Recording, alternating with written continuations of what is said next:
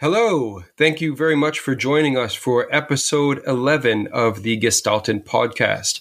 My name is Eric Galina, and I'm joined by my colleague, Martin Groschwald. Hello, Eric. How are things? I'm good, thank you. Yeah, enjoying a spring-like February here in London, which is atypical, but very welcome. But how are things over in Munich? It's getting much better now. We have the big winter time is over. It's really getting into spring, and it's getting much busier. To be very, very honest, so it seems like everything is running up now towards Geneva, and I'm pretty sure that we will see a few very big surprises once Geneva is happening, but more to that obviously later. But apart from that, yeah, Munich is great. We're looking forward to the sun and and having a good time at the river and at the English Garden, just to kind of relax after work in the next few weeks. But before that, obviously, there's a little bit of work to do. Yes, and we've been quite busy actually, with the Concept House activities going on. We've really been stepping it up with a lot of things, and there's going to be a big announcement coming up as well in terms of a new area of activity that we are going to be really pushing in the coming months, but more on that later. Now, let's just kind of delve into what it is that we have seen and what it is that we're looking forward to in the very near future. So I guess the first thing, where do you want to kick off? I mean, should we talk about what's going on in the industry at the moment? Yeah, sure. Why not? Let's do that. And I think from that kind of perspective, we haven't really done this in about 2 or 3 months or something like that. Detroit, I think, was the last one. Last one, exactly. So Detroit was the last one. We've actually been looking into some cars that came out after Detroit Motor Show and now before Geneva. We're not going to take anything away from Geneva. We're going to do a special podcast at the show as always.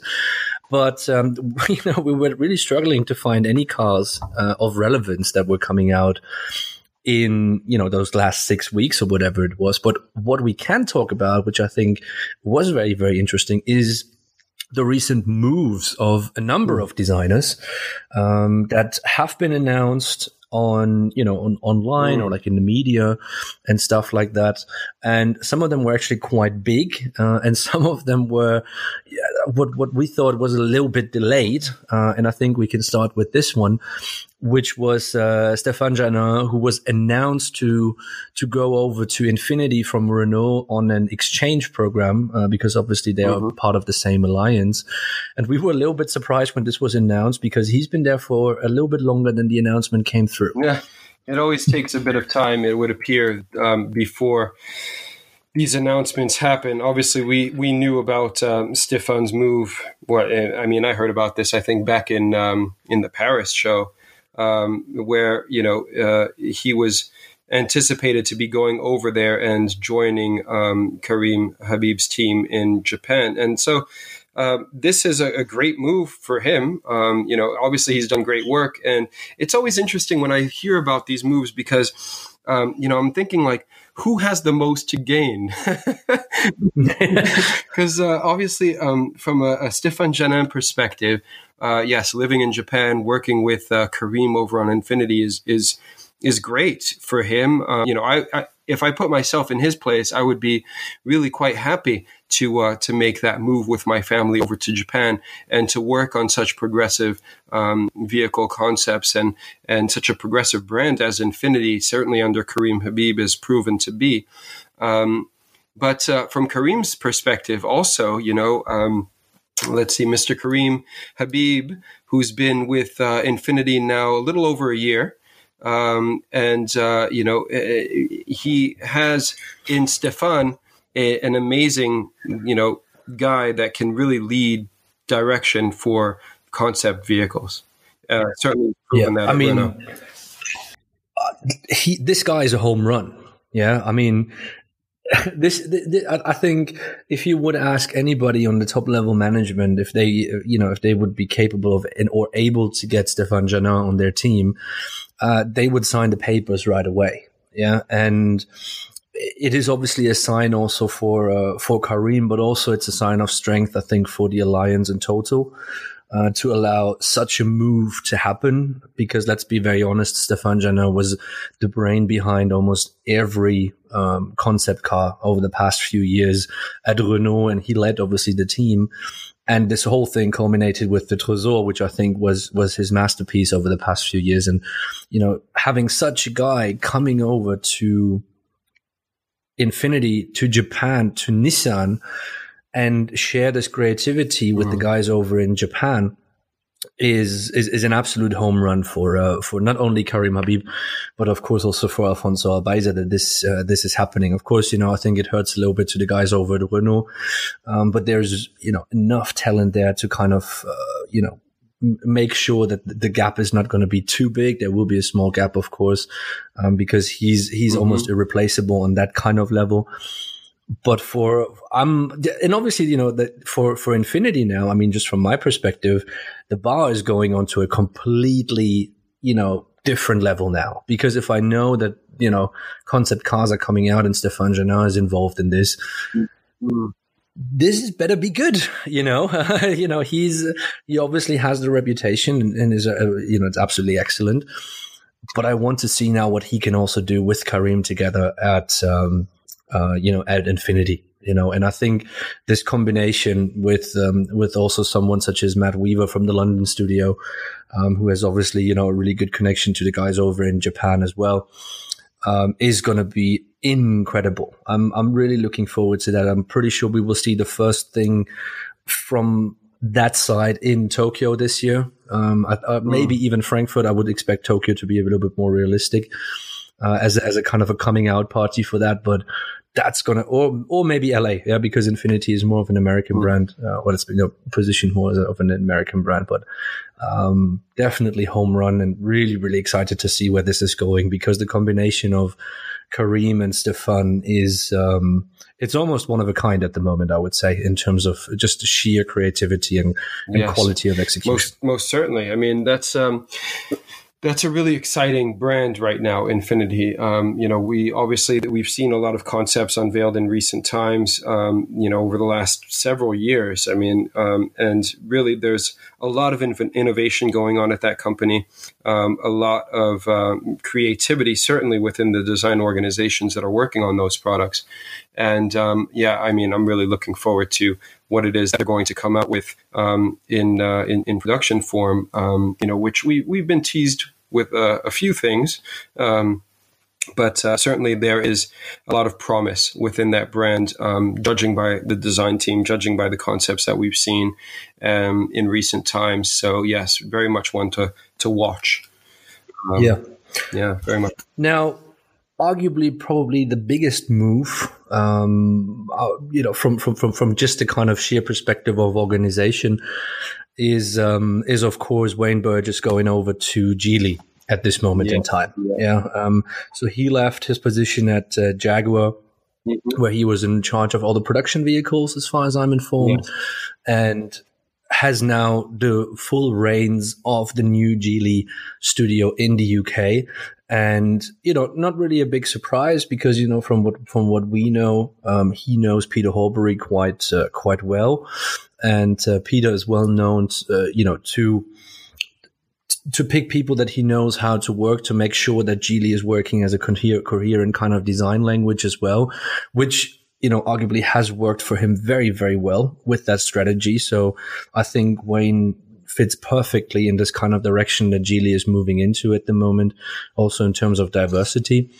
And I think for him, another big, really big step, and also I think, a really big challenge, because, we had the chance to visit the studio, and you obviously had a conversation with Wayne in particular and in detail about this, but I certainly believe that this is, a very, very big challenge for him, especially with the amount of brands that they're going to be working with. And from what I heard from you, is he seemed very, very much up for it. Oh, yes. Wayne is a talented guy, so when I spoke to Wayne for my, my Form Trends interview, I did something, which I was, I like to cover things from a designer perspective. So, when I spoke with him, we really went over his career, and this is one of the few kind of British brands. If you take Lotus, which is now owned by Geely, that he hasn't worked for over his rather long career. Now, this is a guy that's been with JLR. Minus a short stint at Aston for a little while, for 20 years.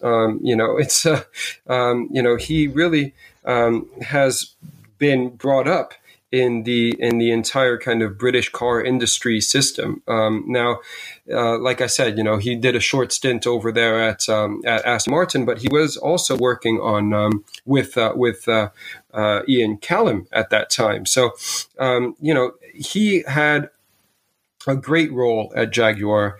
He'll tell you that himself. But at the same time, when you get to a certain age, you realize that, are you going to want to keep doing this? And so, anyway, I invite you to read the interview that I did over there with Wayne on Form Trends. But I think from a career perspective, it was certainly something that was great for him. He'd been speaking. He's on good terms with Peter Horbury. They don't live very far from one another. They routinely have beers together along with Ian Callum as well. But this opportunity obviously came about with his link with Peter Horbury. And the fact that Geely was opening a studio here, and obviously, this is the opportunity of a lifetime, really.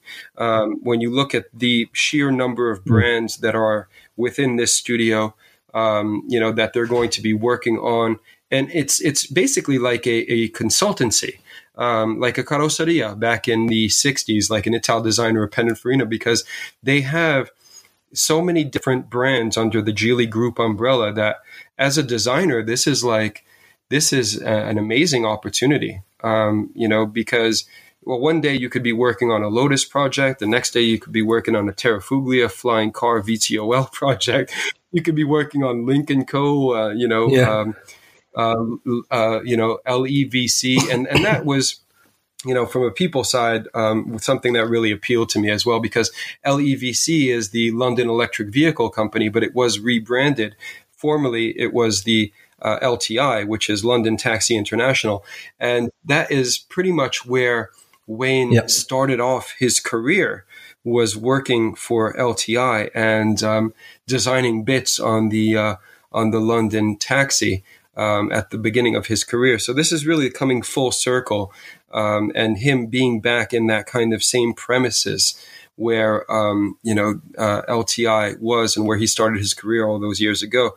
But yeah, it's an amazing opportunity, and I think that he will do very, very well. He's surrounded by some very good people. They're building an excellent team over there, and yeah, it's an amazing thing for the UK as well in general, that Geely saw fit to actually open up a studio here, because it's not the only studio that Geely has, right? There's a bunch of them by now, and I think it's also good timing, because we just don't know at the moment what happens to Jaguar. Of course, they had a few bumps. They had to lay off a number of people of their entire staff. So it really comes down to the opportunity and the time, and I think for him that was absolutely perfect. Yeah, in that regard. So we do wish him all the best, of course. Absolutely. And maybe we will see a Design Works proper setup coming out of this. This would be, I think it would also be very, very good for the British industry for multiple reasons to have something like that. We definitely keep our fingers crossed with everything that's going on at the moment, that these guys will be as successful as we all think they will be, with the talent that is there. And absolutely, and like you mentioned rightly, the JLR situation, unfortunately, in our line of work, there's a lot of people that come and they ask, hey, what's happening with Brexit? What's happening with Nissan stopping manufacturing? And the design industry here in the UK is still alive and good for now. And especially when you look at a manufacturer like Nissan, for example, they have outposts in various places where they don't necessarily produce cars. So from a car production perspective, and certainly JLR is taking a hit in that regard because everything for JLR is here. They don't have another place where they can build vehicles. So if this Brexit situation continues to worsen, and there is a no deal Brexit, which some people are fearing might happen. I don't want to turn this into a political conversation, but it is a reality that we're facing at the moment, which is, there is a lot of uncertainty, and the people that are manufacturing cars but also have the option of manufacturing them elsewhere and therefore saving themselves a considerable headache and considerable cost if we were to go through a no-deal Brexit, and therefore really bring up the costs of producing vehicles in this country. Are taking that route. They're looking elsewhere. So Honda, Nissan, they are just kind of hedging their bets because no one knows what's going to happen. And JLR as well. I mean, they haven't been so profitable in recent times. They have a lot of people working for them, and they've got to really brace for what could potentially be a very, very bad situation for them. So, I mean, I'm really hoping for the best, but in the meanwhile, there are a lot of people in JLR that are facing some very uncertain times as well. So it's not a good thing. Very, obviously very, very unfortunate, that whole situation. But I'm giving a shout out to our listeners here, because I think if you really want us to talk about Brexit and the automotive industry, and how such a political event can or could affect, either side. So, we're talking about the UK, but we're also talking about the European Union. We're talking about America. We're talking about China. Do let us know, because we internally talk about this obviously a lot due to various kind of situations. And obviously, Eric is in London. My personal situation, it goes back directly to the UK as well. So we have personal investment in that. And so if you are interested in us having a special podcast, obviously what does such thing mean on the design side of the industry and obviously on the greater picture as well, do let us know. In those kind of regards. But excuse me, let's go back to the brighter side of everything. We have a couple of more. One of them, I believe, we're just going to we leave that for last, I think, is breaking news. I think nobody else has talked about this before. But first of all, let's talk about Oliver Sampson, who went from the Mercedes-Benz Advanced Studio in California to become NIO's exterior design director. I think that's the position. Exactly, yeah. And he will officially succeeding Juho Su, who took over the same position pretty much in the China studio for NIO. So he will be very much in charge of the production level and everything that happens in China with NIO. And, let's say for some people in the industry who knew a little bit about this move, not the biggest kind of surprise, but a good one for NIO. I think it's one of their, first signature hires since they've come into existence a few years ago, where you can say this one is maybe not a big of a name as Wayne Burgess or something like that, but for them to get someone who's very, very accomplished, who has done a lot of good work at Mercedes, is obviously a statement for them and their development over the past few years, of course. Yeah, I mean, I would argue that within the design community, Oliver Sampson is obviously very well known. He's a very nice guy, and he's done some very cool stuff during his stint over in California these last few years. But I don't think he's as big a name, perhaps as some others. Chris Tomlinson, for example, who is his boss, VP of Design over there at NIO. has done some amazing stuff at BMW before he was kind of brought in to NIO as well. So but hey, just like Oliver, Chris kind of flew under the radar. No one really knew of his involvement and to what extent he did do things over there at BMW, and now he's doing a pretty good job over at NIO, I would say. Now, in terms of Oliver, I saw him when I was in Pforzheim for the Degree Show recently. He's a great guy. He's, looking again, in terms of opportunity, and NIO is a good opportunity for him. He was really enjoying his time in California, but again, as a satellite studio, typically there's always a rotation that goes in and out of those satellite studios, especially for foreign nationals. They come out and they'll do a stint for a few years, 3 years, and then that stint kind of comes to an end and they've got to come home. And that's a hard pill to swallow when you've been living, Oliver's lifestyle over in California. So, in terms of coming back to essentially the same role that he'd left 3 years ago over at Mercedes, it was kind of I think it made obvious sense to, if he was going to come back anyway, to look for a place where he could further his career, which is exactly what's happened. So now he is, design director over there at NIO. And, he mentioned how good a boss Chris is. And I don't doubt that for a second. Yeah. So, that is a big selling point. I mean, at the end of the day, the environments, the studios in which you work, as a designer, and, people listening to this podcast know as good as anyone that the amount of time you spend at work outweighs the amount of time you spend with your family.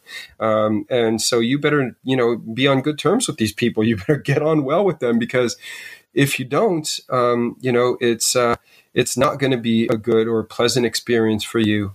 And so, it's really important. And that's what we do at Concept House as well, is we work to really find people that are going to get on with one another. And, that is vital. That is really just the fundamental of a design studio and an organization in general. Forget about, a specific design studio, just any company.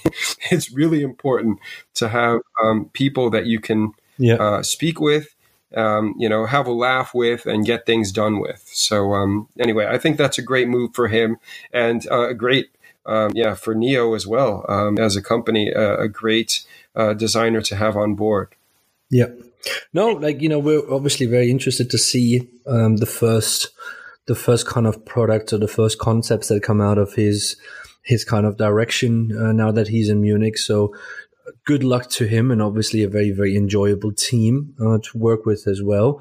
Now, let's come to this breaking news thing. And we were discussing this actually a little bit earlier today, because we found it a little bit strange that this has not made the rounds in that sense yet. So I have to say, I heard about this before, but the thing that made it official for me was when I checked this person's LinkedIn.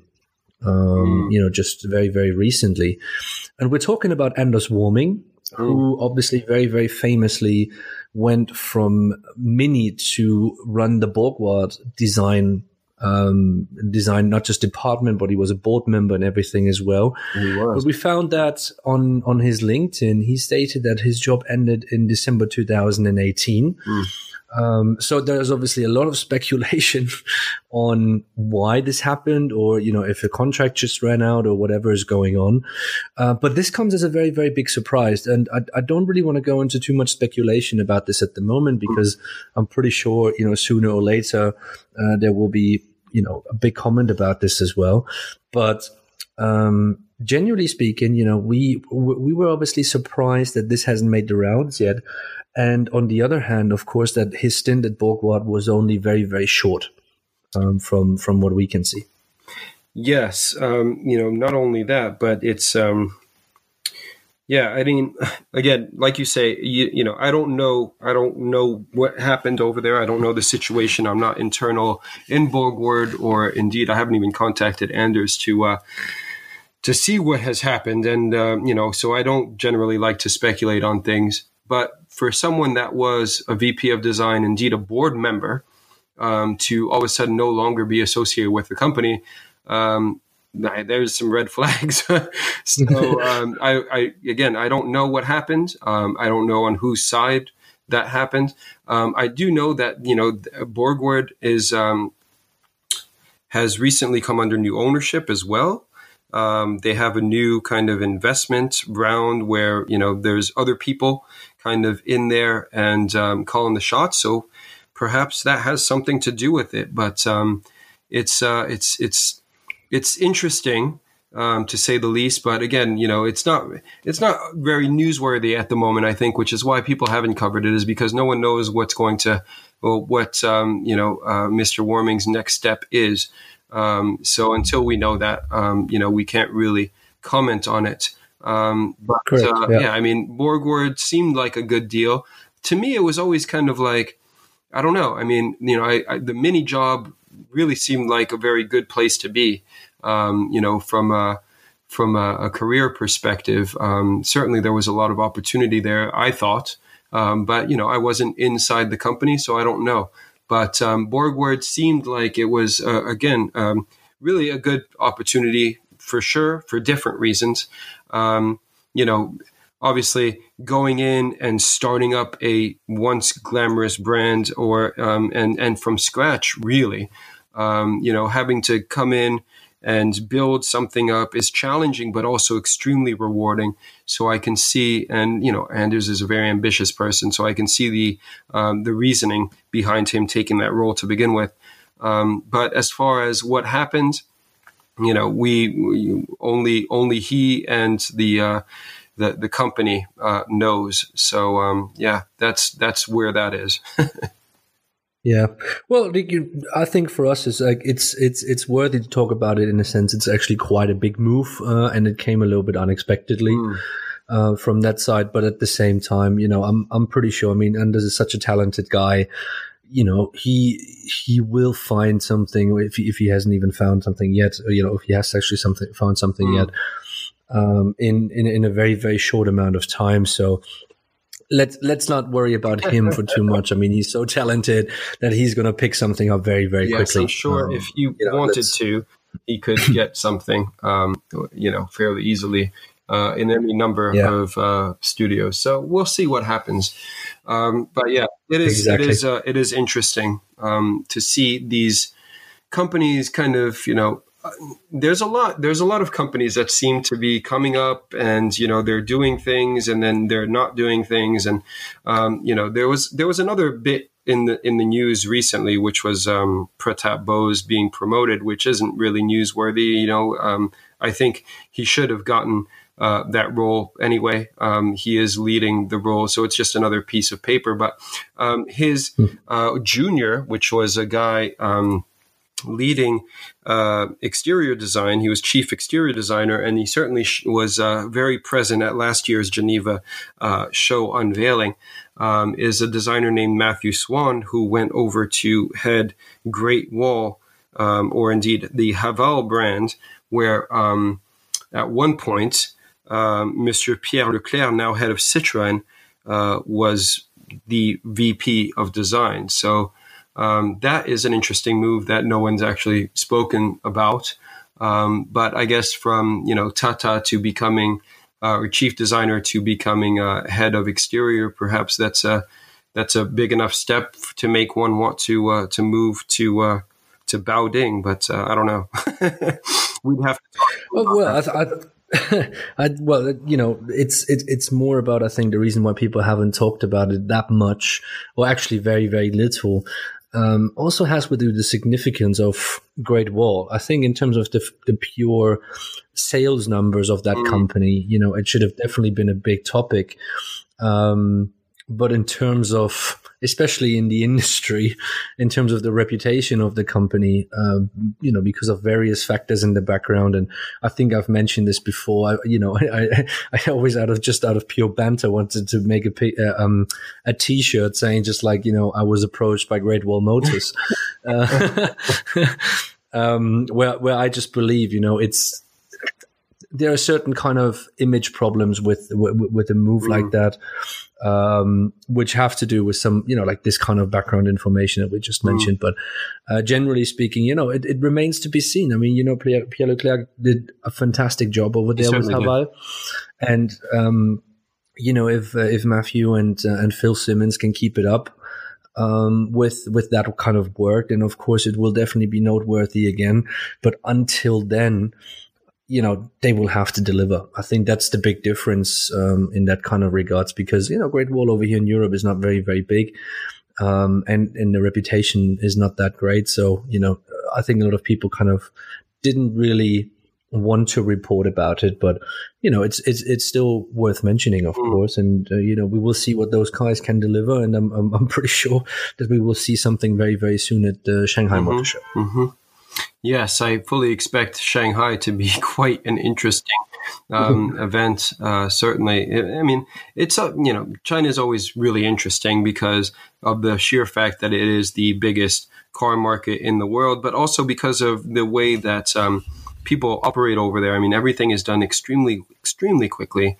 They're adapting. They're running. They're not learning to crawl. They're just kind of not learning to walk rather, but they're going from the crawling stage to the get up and run stage. So it's really quite a fascinating country and space, certainly in the automotive sector. But there's a lot of things that are not up to kind of European standard as well. So there's pros and cons for everything in life, and I think there are certain things that need to be weighed. Certain a benefit kind of analysis that needs to take place within these companies, because, like I said earlier, I mean, there's companies that are sprouting up and then going down, and up and down and up and down, and it's just it's nowhere is that more obvious than in China, where we've seen some very, very big brands really bring on some excellent talent from just purely from a design perspective now. Bring in some very, very good designers, build up quite a reputation for themselves, only then to kind of, cast that reputation aside. Now, rebuilding a tarnished reputation certainly is way, way more difficult than building something from scratch, I would imagine. And that is really, really difficult when, you take a fall, you have been there and you have done that, but for some reason they weren't able to maintain that level throughout. And, perhaps, I mean, cost obviously comes into, chain of command, the board, perhaps, the people, sitting in those loftier positions that are calling the shots above you. All of those factors come into play clearly. But yeah, we will see. But it's certainly very, very entertaining space, China market. Yeah. Yeah. Indeed. It indeed is. And, we've been talking about it before. We will talk about it again in the future. Absolute latest when we're back in Shanghai for the show. So we will keep it coming. We will keep it more coming. But let's talk about something a little bit more, but a little bit something different, because excuse me, because we've been criticizing the universities a little bit. I think, and we were always hoping that they're going to be pushing a little bit further, and maybe we were sometimes a little bit too harsh, but at the same time, this is very much our opportunity, opportunity to speak out a little bit as well. But at the same time, we have now had the chance in the past, I would say, 3 months almost, to see 3 shows. Actually, I was only present at one, so I can only talk in that kind of direction. But we've been to Detroit during the Detroit Auto Show and went to see the CCS presentation over there. You have been to the Pforzheim winter presentation as well, the winter graduation as well. And you've also been to the newly... Was it like a newly started or kind of just a rebranded RCA show for in February now as well? So, how from my interesting perspective, if we look into all of this now and all these shows, and all the universities are trying to keep up with the demand and obviously with the kind of, where the industry is heading at the moment. Have things changed? Do you think things have changed and there's a stronger understanding of where the entire, society is going at the moment? Or what was your observation about all these shows in general? And then we can obviously dive in a bit more detail. Well, yes. So to answer your question, yes and no. Let's start. Let's take these in kind of in succession, because, like you say, you were with us. We were together when we went to the CCS show in January, and you made a comment, which was right, about the fact that there was a severe lack in interiors. There was only one interior, I think, on show at that entire degree show, and it wasn't even a degree show. It was the best work assembled, because that's how they do it. They don't just do a graduate's degree show. So all these guys that were graduates actually had graduated back in December 2018. They were just showing at this show because they were one of the selected and invited few to showcase their final projects there. The others were. So there was, I don't even know, but like a handful, maybe 6 or 8 projects from the graduates. I want to say 6 because there weren't that many. The rest were students that were currently enrolled in the program. And like you mentioned, there was only one interior. Now that to me is unacceptable, given what we know that's happening in the industry right now. To have one interior project, there should be more guidance on that level, because there's a hell of a lot of interior opportunities going right now. There's very few exterior opportunities, and I find a lot more interior opportunities and a lot, therefore, of interior designers in demand. That and color and materials. I mean, if we just talk about one thing, and that is 2 words, experience design or user experience, that is really just down to people enjoying a space. And it can, of course, be attributed to the exterior. Most likely, it is your time spent within the cabin and what it is that you witness as a user, how you interact with that vehicle, that space, colors, materials, of course, but UI, and all of the rest. And so interior is playing a massive part in this whole user experience push, which is really how their manufacturers are now restructuring in order to cater to that growing area, and everyone is really trying to chase that user experience.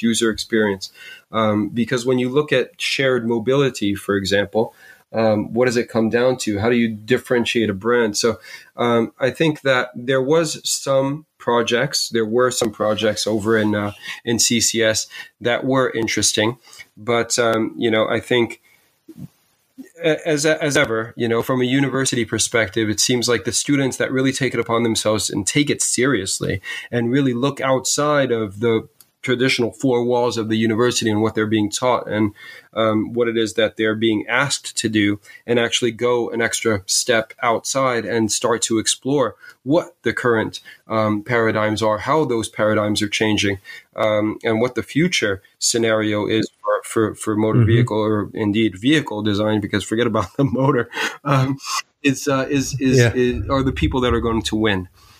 So from that perspective, I mean, I don't know if you've got anything to add from that CCS show kind of perspective.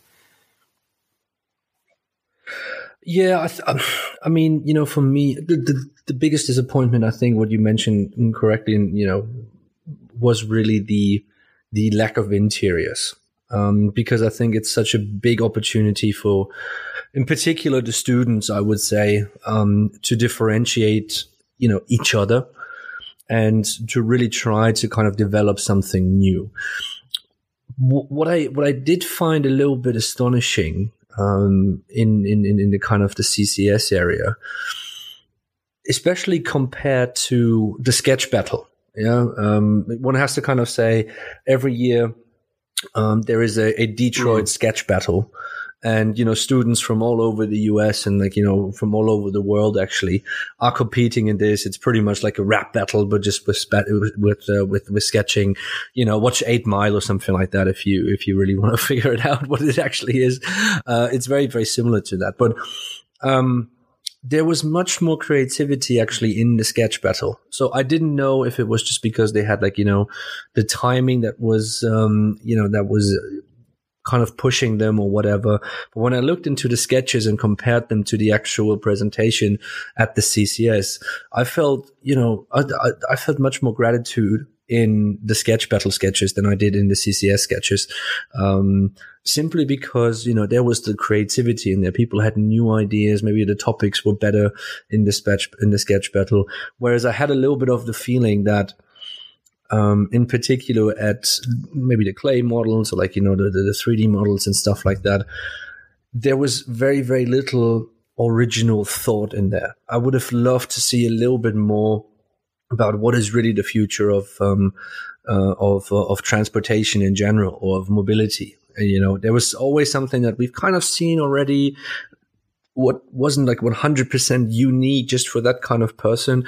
It was well executed. So, the craftsmanship behind it, and also the creativity behind in that kind of project was good, but it wasn't original. So I had a little bit more of the feeling it came back more to styling, than it came to this kind of completely new idea of what could we do, and what could transportation and mobility be like in the future.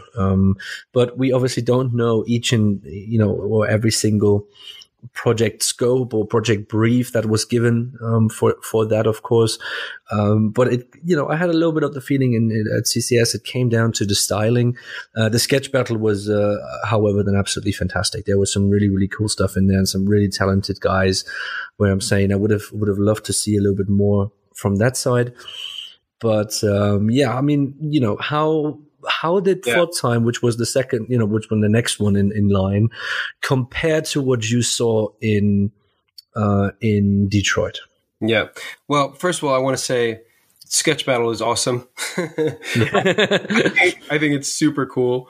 It is kind of like, I guess it could be like an 8 Mile thing. It's more like a fight club, where, the guys are pitted against one another. They do this, they do that. And then it just gets tighter and tighter and tighter. And you can feel like you can cut the stress with a knife in there. It's the tension is really what I think makes people create stuff that's like super creative, and because they don't have time to be thinking about other things. They're just really under the gun, and because of that, they're sketching faster than they're able to think, and that is amazing. And that's where creativity really comes out. And those that are you're uninhibited, you're just like focused on that one thing and get it out, and that is a great environment. So I think a lot of people love the sketch battle, and hats off to Brooke Banham over there in Detroit, who's actually teaching at CCS, funnily enough. But for pulling that off, and because it's a great event, and I think that a lot of people that I've spoken to anyway really enjoy it. And it's a shame that it's only in Detroit, or it's in other places certainly, but I've only ever been in Detroit. Because that's really when it's around the motor show. But to answer your question there, for Pforzheim and CCS, you can tell that it's a different league. I think just because Pforzheim is more kind of tapped into what the industry is looking for, certainly at the moment. And it has a lot to do with, I think, the sponsored projects and the people that they're working with. Because they have a lot of projects that are a lot of partners that are coming in and asking. It's a privilege to go in and work with Pforzheim, because you're getting really, really young, creative designers thinking about how to push your brand into the future, or solutions to. So, for example, I'll just give you one example, which is the Hockenheim race circuit. And they approached Pforzheim and they were like, how can we do something that will, because racing is not involving, it's like it's a spectator sport, right? And now it's not even like that much fun to watch anymore. It's like, it's not like back in the day of like, Jacques Villeneuve or Michael Schumacher, battling, Alain Prost, like battling it out there on the racetrack. It's like all these cars, it's kind of like, how boring. I mean, the robo race thing, it's like, an autonomous car driving around. Like, how the hell are you going to get entertainment out of that? So I think it's really interesting that they came to the students and they said, hey, how can we make motor racing more involving for the public and for the spectators? And, they posed that question to some master's students. So over there at Pforzheim, they divide it. They've got the master's students in the first year are working on exterior design proposals. On the second year, they are working on interior design proposals. And in this case, it was a car, or a race car rather, that really wanted you to bring the spectators into it. So there was a lot of crossover, and we all know designers prefer doing exteriors anyway. But there was some really cool proposals for how the future of the race car could be, just to make it that much more interesting for the viewers. And so, because of that, there was a lot of creativity. People are looking towards how is it that we're going to do this, for the future. And so there was some really, it was left field ideas and some really creative stuff. And, I'll be publishing a lot on Form Trends in due course here, because I've been quite busy. But I've got a shed load of videos, which is really just the way to digest these types of creations. But in general, as an overview, I would say that Pforzheim has an incredible luxury in that it's a free university. They basically, they open their doors up to everyone. They have an incredible number of applicants every year, and only a very, very very few spots for these guys. So they can be incredibly selective, which they are. And once you get in, it's not like it's the end. Basically you have 3 tries to get in. And I was speaking to a junior designer that on his 3rd try, he finally got in. He took lessons in between on sketching. And, really they just want to see how good you are at creating ideas, generating a good looking, and that you understand, design and proportions before they even get you into the program, before they even teach you anything. You need to have like an incredible kind of portfolio going into that school. So what might be suitable for another university's master program isn't even enough to gain bachelor entry into Pforzheim. So that in itself is like already you're dealing with a different kind of breed of person, right? Because these are guys that are like so hungry and so good that it's like, throwing them a project is from a manufacturer's perspective quite an honor, because you're sure you're going to get some incredible results. So students at Pforzheim definitely get a leg up, because people are falling over themselves trying to get them. For example, just now, like a couple of BA grads already had job offers. They were just at the show showing off some projects. It's not even like they had offers. Some people had offers, yes, but there was people that they were like employed before they even did their final thesis project. Before, so the company that employed them said, "Hey, we'll just we'll support you, and you can, we'll build your model.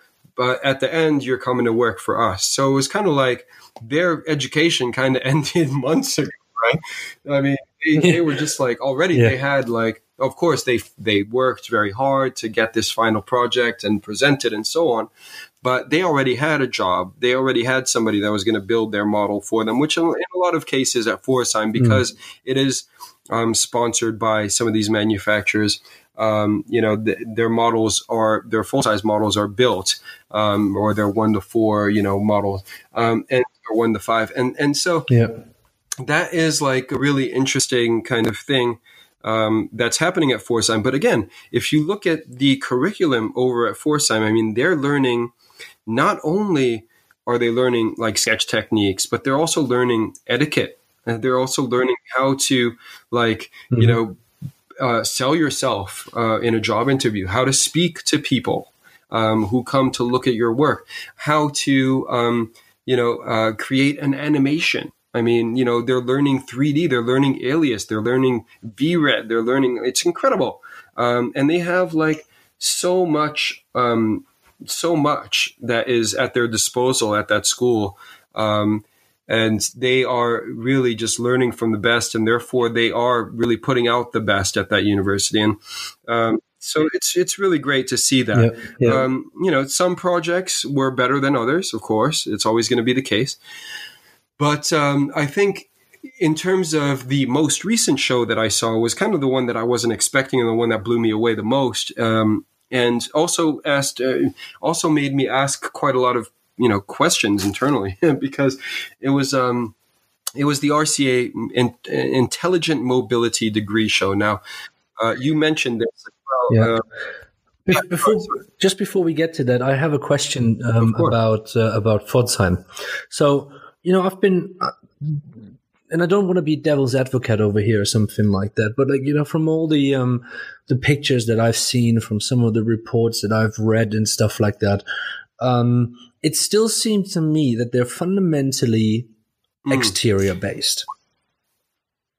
Yeah.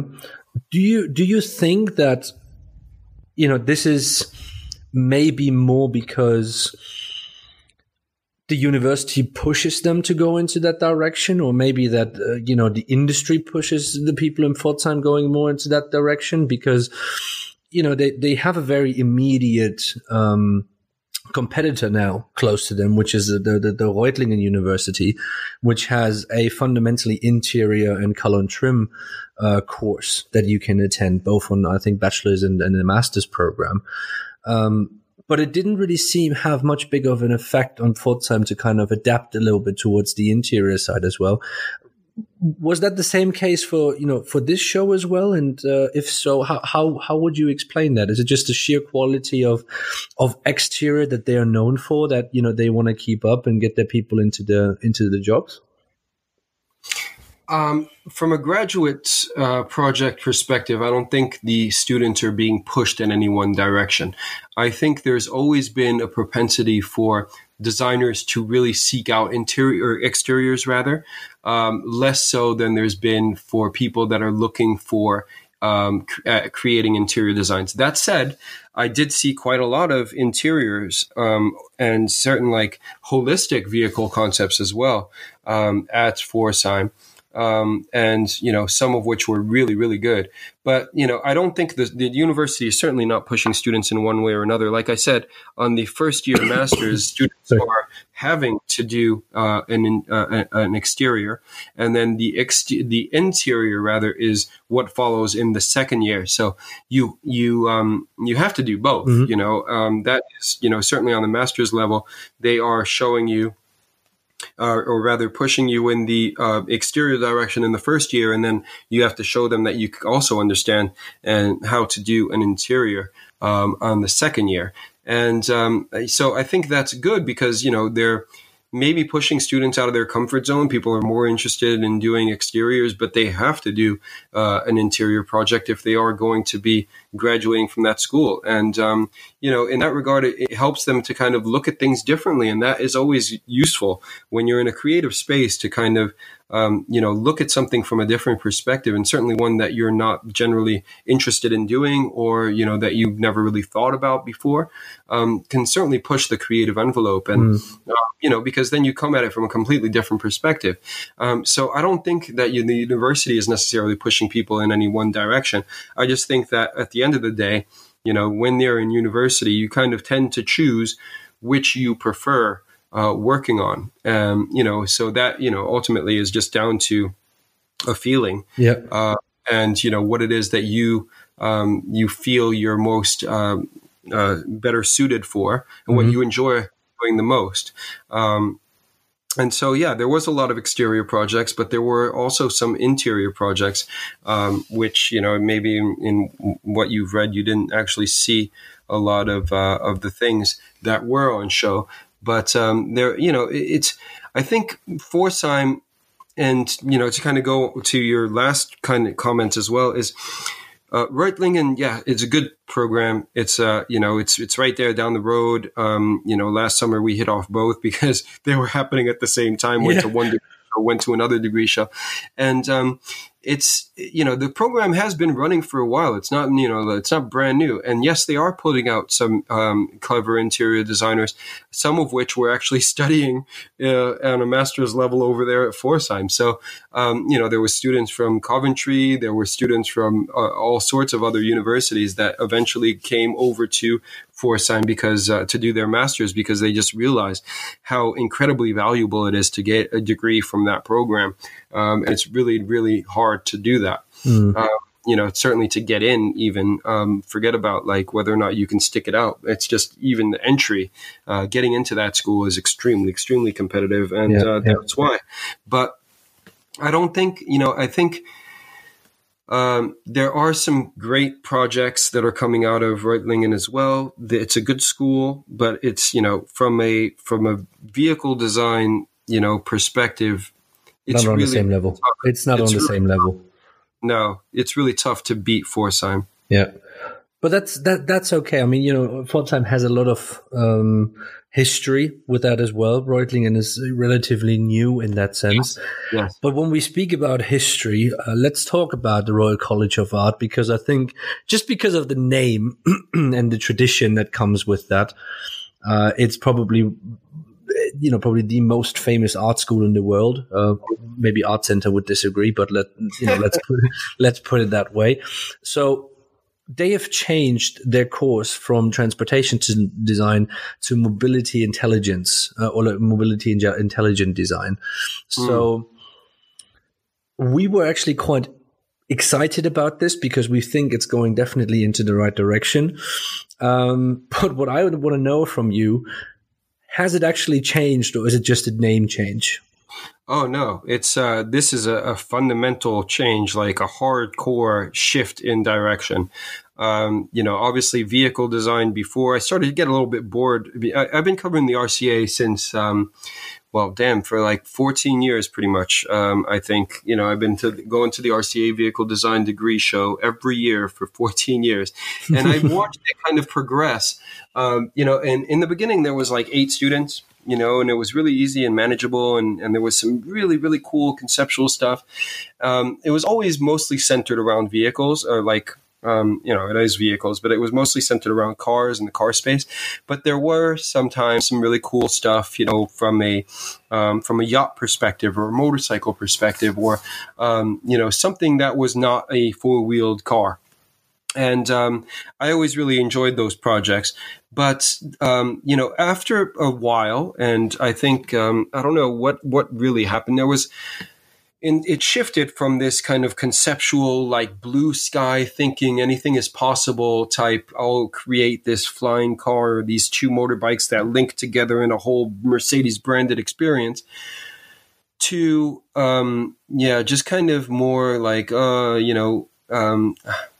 running through the cycle type thing, more of the same, running the, churning out some cars and and then let's ship it to China and get it built type thing. And I think it lost its creative, and that to me was always the big advantage, was that, they didn't force you to create something with 4 wheels. They, it was something that was incredibly conceptual, where, if you could explain that it was a vehicle of sorts, that it would work. I mean, I saw some really awesome proposals over the course of my visits there, where, like I said, that whole, motorbikes, 2 motorbikes that created a car. So you could have, and it was all branded Mercedes as well. So it was like you could have these 2 Mercedes motorbikes for when you wanted to travel individually by yourself or whatever, and then combine it together to create a car. But it wasn't only that. That in itself is cool as anything. But it wasn't just that. It was like that then also integrated into this Mercedes-Benz ecosystem that he created. It was like this Mercedes-Benz house, and then this Mercedes-Benz fashion, and this is before MB style, mind you. This is before we started talking Mercedes-Benz washing machine and thing. And like, he thought about all of this and integrated it so well and so brilliantly that it went beyond the scope of just, yeah, this has 4 wheels and there's a badge on the front, so that's the brand. It was really, really cool. And this year I saw more of that. And there was some incredible stuff in there where, you know, you think about, and so it isn't just a name change. I mean, intelligent mobility sounds cool. But again, that's the direction that the industry is taking. And, you know, that is, and, you know, the thing is, I'll come back to this in a minute because there's another flip side to this is that, but the projects that I saw on show this year, I mean, they ranged from VTOLs to, vehicles that were specifically designed for the city and like, you know, where it could shift onto its side and rotating cockpits, to like an entire different experience for, you know, the Land Rover brand. There was a Land Rover sponsored project that had taken place, and they basically weeded it out, you know, down to 6 and then down to 3, and the best 3 were on show at last week at the Degree Show, and these things were incredible. I mean, you know, when you think about what Land Rover means, what it represents, and how to move that brand into the future. You know, what is the future for Land Rover, for Range Rover? And there was some really compelling stuff, you know, really, you know, making people think different in terms of experience. People, you know, thinking in terms of like brands, you know, and, you know, just generally it was, yeah, I mean, in terms of like, again, money well spent, Land Rover sponsoring that was pretty cool because it kind of gave them an incredible amount of ideas, no doubt, in terms of where they could go in this changing world that we're living in. You know, what is the future of a brand that has such a strong reputation? You know, are we creating VTOLs? Are we creating, submarines? Are we doing like, a kind of experience, a holistic kind of vehicle experience type thing, like where it brings the user into a whole different environment that they can. I mean, this is like super cool, creative stuff. And you know, also one of the things that I really liked was they really, so not only did they focus on user experience, they focused on user interface. They focused on shared vehicles. I mean, current problems, you know, current solutions to problems, right? How do you create a shared vehicle when most people don't want to share? You know, they'll tell you they don't want to share, but all these people are coming up with, yeah, you know, we'll partner with, so BMW, Mercedes, very recently, Daimler, BMW, coming out with the fact that they were dropping a sincere amount of cash, a boatload of cash into developing an Uber-style system. Clearly, and I read somewhere recently as well that, you know, in the Western world, I think there were like 600,000 rides, or maybe a hell of a lot more than that. 600 million rides completed by Uber in the last year, whereas in China and BD, they did over 1 billion like rides last year. Yeah. That's like some serious, I mean, no wonder people are looking into these, because that is clearly, you know, the way that, you know, it's going, right? There's no longer ownership. You don't have the headache. You don't have the maintenance issues. You don't have to worry about parking, but yet you still have this experience of traveling in a vehicle, and maybe it's shared and maybe it's not, but either way, you're getting chauffeured around, right? Yeah. So there was some really interesting stuff. So from my perspective now, you know, when I hear you, you know, talking about all of these things, would you even consider the new RCA program as a real competitor to Pforzheim, CCS, R-Center, or do you think it has now moved into a new sphere which almost stands by itself? Like, I'm not talking about the general kind of sketch quality, but I'm talking about the ideation of transportation. And for transportation, we're talking about boats, we're talking about cars, we're talking about VTOL, planes, any kind of transportation that you can think of. Do you think the RCA has, stepped it up and moved away from these traditional transportation or automotive design courses? Absolutely, and this is definitely what I was saying before in terms of this. What I wanted to come to, playing devil's advocate. It's that yes, I think without a doubt the RCA has stepped it up because they're exploring things that no other university that I've been to is exploring. This is not a course in sketch quality. This is not a course in surface execution, though some cars did showcase, some projects rather did showcase that. There was, some yacht projects as well, but this was more of a thinking exercise, more of a, what is the future? How can we look into and provide sustainable solutions for some issues that people are currently experiencing and have expressed interest in. So yeah, I think from a conventional art center, show me a car type thing, 4 wheels and an engine or an electric powertrain or whatever, this is definitely moving the game on. But where I was going to play devil's advocate, it's at that point, when you get a degree from a university like that, it shows that you're pretty good at, with a crystal ball, right? Maybe. Mm-hmm. It shows that potentially you'll get a career in strategy. It doesn't show that you can design a door mirror coming out of school, right? Which is basically what you need to do when you're, So I don't know. I didn't speak to enough industry people to really get a feel for what their thoughts were on that. I spoke to some people where it was like, yeah, this is really the direction that people need to go. But from a practical perspective, and again, just playing devil's advocate here, how easily applied are these new learned skills into getting a job straight out of school in a car design studio, in a place where you have to work with Alias or, Photoshop, and you've got to drum up some ideas and you've got to work with 3D modelers and et cetera, et cetera. I don't know, we'll have to wait and see. I don't know the answer to that question. Maybe that's exactly where, they differentiate from each other. I think, it's also okay if Potsdam develops exactly those kind of guys. I don't want to say there's a lack of, futuristic or strategic thinking there. But it's definitely, and I think Art Center is very close, TCS as well.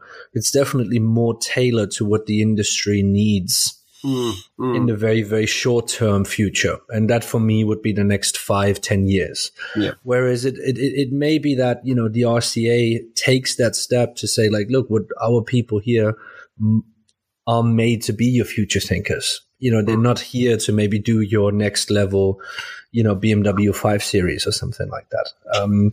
Maybe that's a kind of risk that they are willing to take.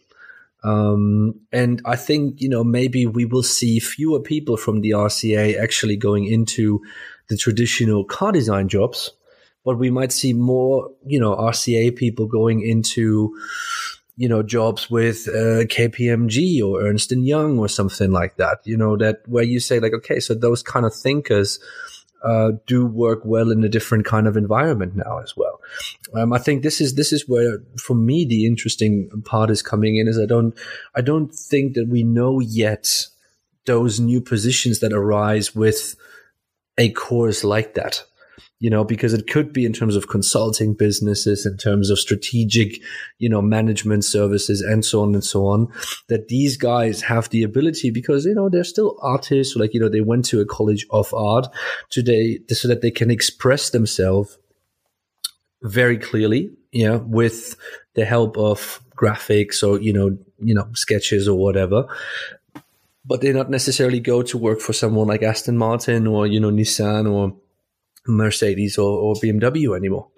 Maybe that's the direction that we're moving into, is the intelligence actually of understanding the niche market from a higher perspective is more in demand than, or is in the same demand as the actual execution. Absolutely. I mean, I agree with you entirely. I think the people that are graduating the RCA now are not necessarily looking for jobs in traditional automaker studios. Maybe they are, but I'm sure there will be some space for some really creative, visionary thinkers within those studios as well. We're seeing a lot of things happening within design organizations at the moment, where there's a complete restructuring, trying to really stay relevant within the industry, within the world, I should say.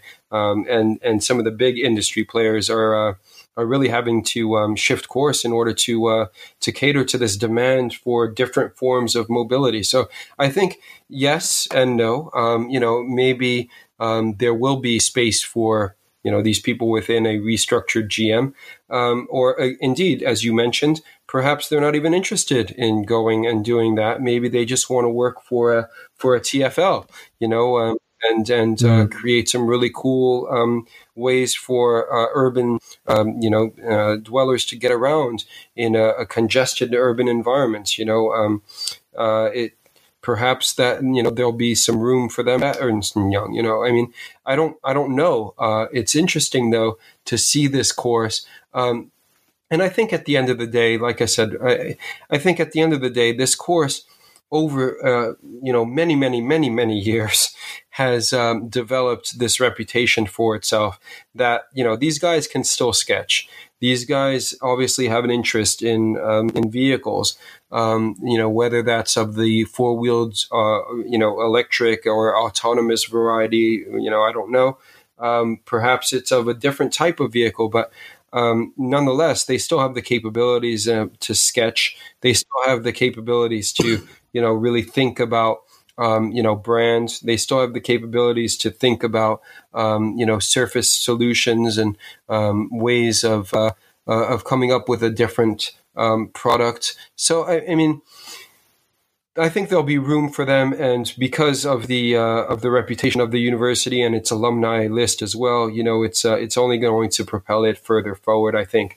But I think it also opens up the notion for them to go in and work for various different companies after this that are really looking to tackle the problem of mobility and looking at coming up with solutions for mobility. So, the Apples, perhaps the Googles, who knows?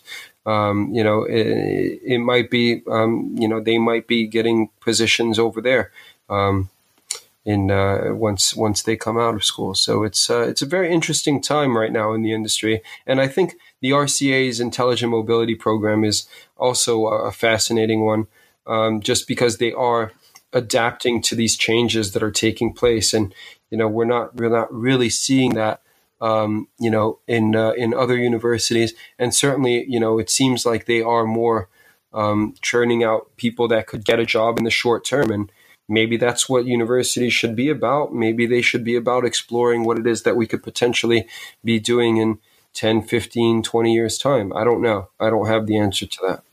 I think nobody really has, because it comes down to academic content. It comes down to the connection between academia and of course the industry. But yeah.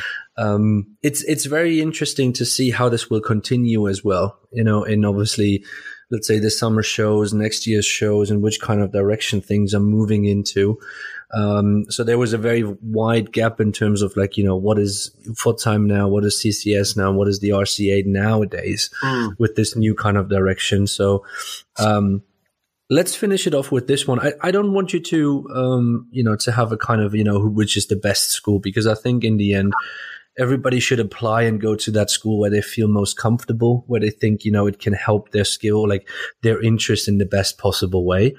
But I want to talk with you about quickly, before we leave, is of course, quick announcement. First quick announcement that we're going to do is about Geneva. So we are recording this on the 26th of February. So this will come out very, very shortly, probably on a Friday, Thursday or Friday. Depends on when our lovely producer Eddie is going to upload this and when he's finished editing. We will be in Geneva next week, of course, and we will again do a lovely live podcast and obviously a live streaming event again from the Geneva Motor Show. Mm-hmm. So when you listen to this, do let us know. We will put something on Instagram as well. Do let us know what you want us to talk about in particular on when you see it on the first day of the show, if you see it online, if you see it at the show, whatever. We will be recording and live streaming the podcast on the Wednesday, which is the 6th of March, I think. Yeah, the 6th of March, either at 10 or 11 a.m. I think that depends a little bit on, which kind of location we can find and stuff like that. But sometime during that morning. Sorry? Central European time, so Geneva time. Geneva time, which is Central European time for our friends in Asia. So that will be a really, really nice popcorn entertainment for you in the evenings once you come home. For our friends in America, you have to get up. We get up for Super Bowl, so you can get up for our lovely podcast. Or just stay up late. Or stay up late, or just I don't know, get hammered out. We don't want to tell you to get drunk or whatever in like that sense. But we will be obviously UK consider it's an hour ahead. Exactly. Yeah. So we will be broadcasting live there. If you have any questions, comments, things you want us to talk about, do let us know. We're very excited about this. Geneva is our favorite show, I would say, because it's quite small. I love just going up there and talking about the stuff that we saw recently, because I think then it's always fresh and it's good, and it's always I really like the show reviews, and I hope you guys listening do as well. But that's the feedback that I've gotten as well so far. So quite interesting to hear from you guys always, and please do continue to let us know. And as Martin said, if you have any suggestions, anything that you'd like for us to cover, by all means, do get in touch. With us somehow in various different ways that you can do that. Just by all means, let us know what it is that you would like us to feature, and if you have any comments or suggestions, or otherwise we look forward to having you listen in, and we're really looking forward to being in Geneva because like Martin said, it's one of our favorite shows of the year because it is so design driven, because it is neutral territory, because there are quite a number of manufacturers that are over there, and because it's quite small, so you don't have to walk around that much.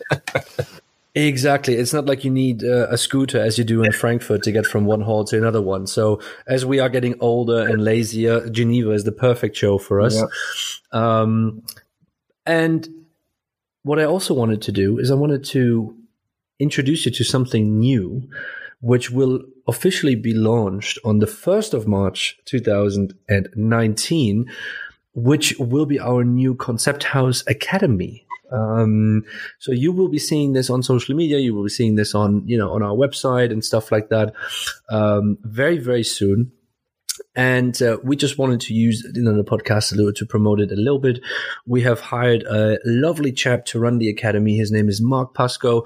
Some of you might know him. He's one of the best visualization artists and teachers out in the entire industry. Also very good photographer, I have to say.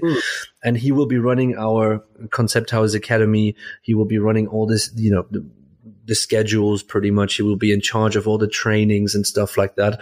And the idea behind it is to help you professionals. We're not talking about the juniors in that per se, but we will be out there to help the professionals to learn new tools, to help improve on certain kind of tools, and obviously to help the OEMs in particular, to implement new tools for kind of their next step into the 21st century. Yeah. So we know of manufacturers nowadays that have to go to do 3D reviews only, no more sketch reviews, only 3D reviews, in Alias data, Maya data, whatever you can think of. And so with this academy, we want to give the opportunity, of course, to jump onto that kind of next level. And, watch out for more information. We will have a lovely little video with Mark as well, where he's introducing himself. And, we're going to have a lot of fun with that. And we will obviously speak to a few people in Geneva about this as well. So if you have any questions about it, if you want to know a little bit more about it, it will come on online very, very shortly, and we will give you a very, very cool overview of everything that's going to happen with it. We are very, very excited. We're very excited to have another new team member on board. We're excited to grow the company, and I think what we want to achieve with that is we want to have this kind of ecosystem where we can really provide the best possible service, alongside the headhunting, the consulting, the agency support for the design industry per se, but obviously very specifically also for the transportation design industry. So we're super excited about this, and you will see us wandering around with probably some cool stickers or something like that in the future that have the lovely neon green logo on there. But we will probably get Mark on board in the future as well to give a little bit of an insight on what he has been doing. He's an absolute VRED expert, what this tool can do for you and stuff. So we're very, very excited about this, and wanted to let you know, our listeners, giving you guys the opportunity to be the first to know about this on when this comes upon release. So we're looking forward to hear back from you on this one, and obviously Eric will be a little bit involved in this as well, as everybody is over here at Concept House. But don't let let us fool you. We will still be doing the podcast. Yeah, we will not be stopping this just because we had a little bit of a downtime because we were quite busy. We will keep it up again, and Geneva will be very, very quick. We have a couple of really interesting special episodes lined up for you as well. And then, the Shanghai Motor Show is just around the corner. So it will be a very, very busy next few weeks, but we will be able to share a lot of information next time you see us. So thanks again for tuning in, guys. Exciting news on a number of different fronts. Exciting news indeed. And I'm definitely looking forward to welcoming Mark to the team. And definitely looking forward to seeing you guys in Geneva. So if you're out there, you see us walking around, just grab us, give us a holler. Contact us on various social media channels. You can reach Martin through LinkedIn. You can reach me through Instagram, Form Trends, all sorts. Concept LinkedIn as well. Yeah, Facebook. You can get Concept House as well through Instagram. So, by all means, get in touch with us somehow. Ping us a line and let us know that you'll be there, and we can have a drink or a coffee or, just say hello. Looking forward to it, guys. Thanks again for tuning in, and hasta luego. Hasta luego. See you guys.